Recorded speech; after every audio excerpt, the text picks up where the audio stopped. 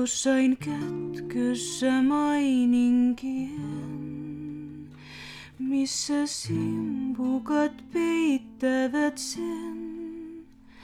Poika tuo, jota delfiini kantaa, aarre on kultainen, kenen aallotar löytää sen antaa, todeksaunen onnellisen.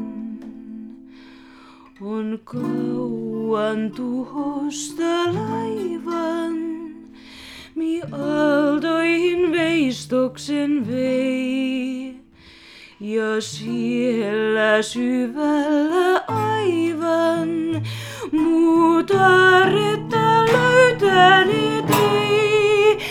Meri mulle jos aartensa näyttää, pojan tuon kultaisen, se mun toiveeni